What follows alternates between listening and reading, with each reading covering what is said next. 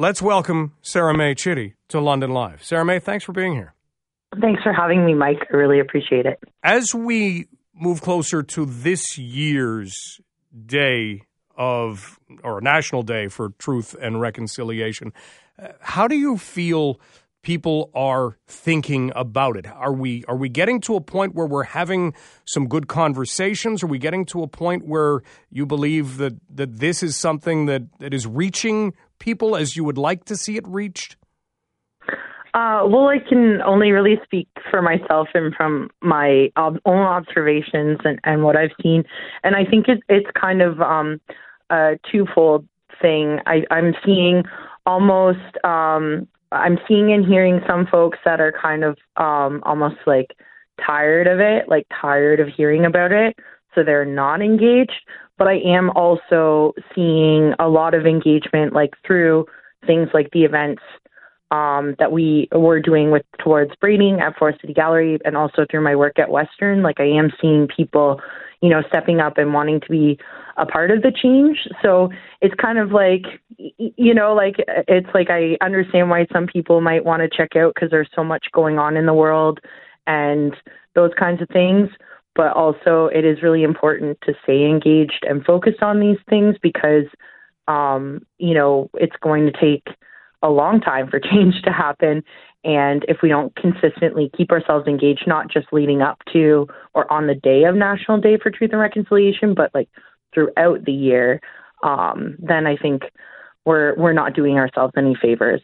Yeah, well, that's well said. When we're talking about, the feelings surrounding individuals who may say, I am getting tired of hearing this, like you said, what exactly do you think needs to happen there? Do you just let that be what it is, or is that, something that needs to be done in a different way somehow? That's a really good question. And I think for a lot of people, when they're at that point, it might be because they don't see where they fit in to this work and they don't see where they can help or make a difference. And to that, I would say, that's where, because I get people all the time that are like, what can I do? What should I do? How can I, what can be done? And I'm a firm believer, especially the way I teach and the way I try to bring people into these conversations is a lot of it, because we are in this truth-telling era. A lot of people want to say this is, post-reconciliation, post-colonization, that we're getting closer to reconciliation. But I think we're still very much in a truth-telling era where people are learning to sit with the truth. They're learning to move through the discomfort. Today I had the opportunity to hear from Métis Elder Gloria Thompson, who said, we don't need your guilt. Guilt immobilizes, it paralyzes folks. If you're feeling guilty, how do you move past that so that you can come and be a part of the solution and be part of change? So I just encourage people to not shut their ears and shut their eyes, to keep showing up and keep listening, as exhausting as it might feel or as frustrating as it might feel, where you're just not thinking about how, it might be just one day of engagement for you, but throughout the year, I'm constantly thinking about ways to educate folks and engage folks, but then also survivors and relatives of survivors live every day with with the legacy of this. And so it's really easy to say, I don't have time for this, or, I've heard enough about this, where it's survivors still have over 80 calls to action that aren't answered, and there's still work to do. So just keep listening and just keep coming and showing up. That's, I guess, the only advice I can give. We're talking about the National Day for Truth and Reconciliation, and we're joined by Sarah May Chitty, who is an Anishinaabe educator, member of Alderville First Nation, and a board member at Forest City Gallery. Sarah May, let's talk about what's happening at Forest City Gallery, because there is something very important that has been there for a little while, will continue to be there for a little while. You alluded to it, Towards Braiding. It began on September the 14th. Tell us what Towards Braiding is about. So this is a interactive learning exhibit that I cannot take credit for. The text that it draws upon is by Elwood Jimmy and Vanessa Andreotti, and it originally was a conversation that they had with the Musseghetti's Foundation around decolonizing arts institutions. And they really had these conversations with community members and different folks that were involved in their community and their circumstance that they produced this.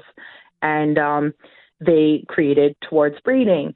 And Towards Braiding was handed to me on my first day of the job at Western, because it really is about, if you are an institution, if you're an organization, if you are anybody who wants to hire Indigenous people to do this reconciliation work, who wants to do this braiding work or work towards decolonizing, these are some things that happen. And, reading that text, I realized it's, as much as we think we're alone as Indigenous people in institutions, and that the things that happen to us and that we experience where we aren't heard, or we constantly experience microaggressions or different types of institutional violence, this book really validates that. But the unique part about this book is that it's not just speaking to Indigenous people. It does a really good job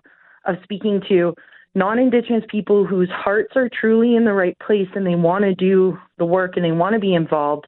But, mistakes happen, and how to move past some of these bumps and difficulties and tensions that we all experience in doing this work.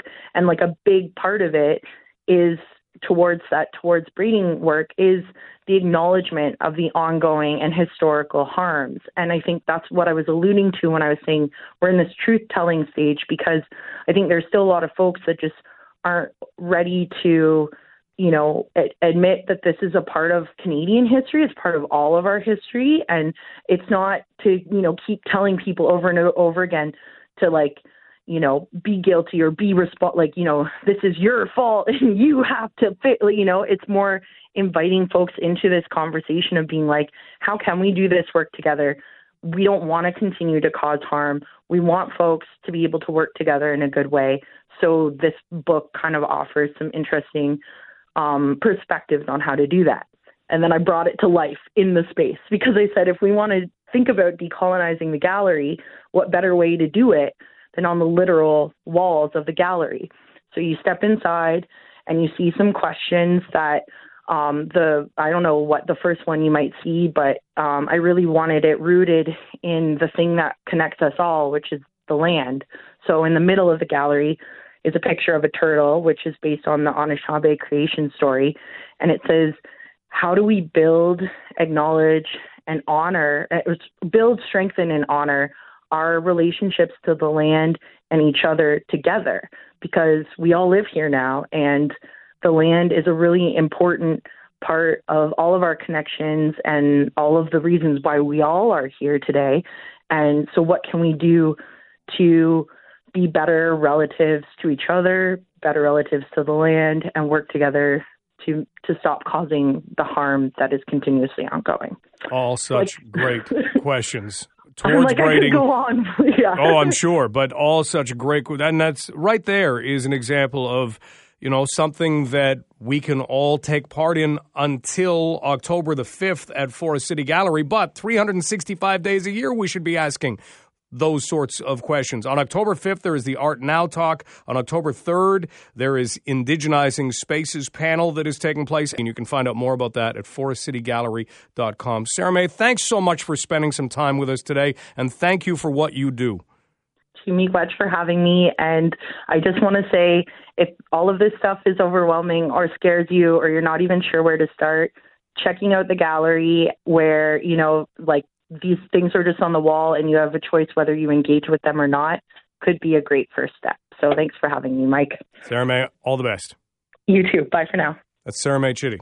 And Sarah May is someone who really brings an energy to everything that she does. She's an Anishinaabe educator, member of Alderville First Nation, and a board member at Forest City Gallery, as well as a curriculum and pedagogy advisor at Western University.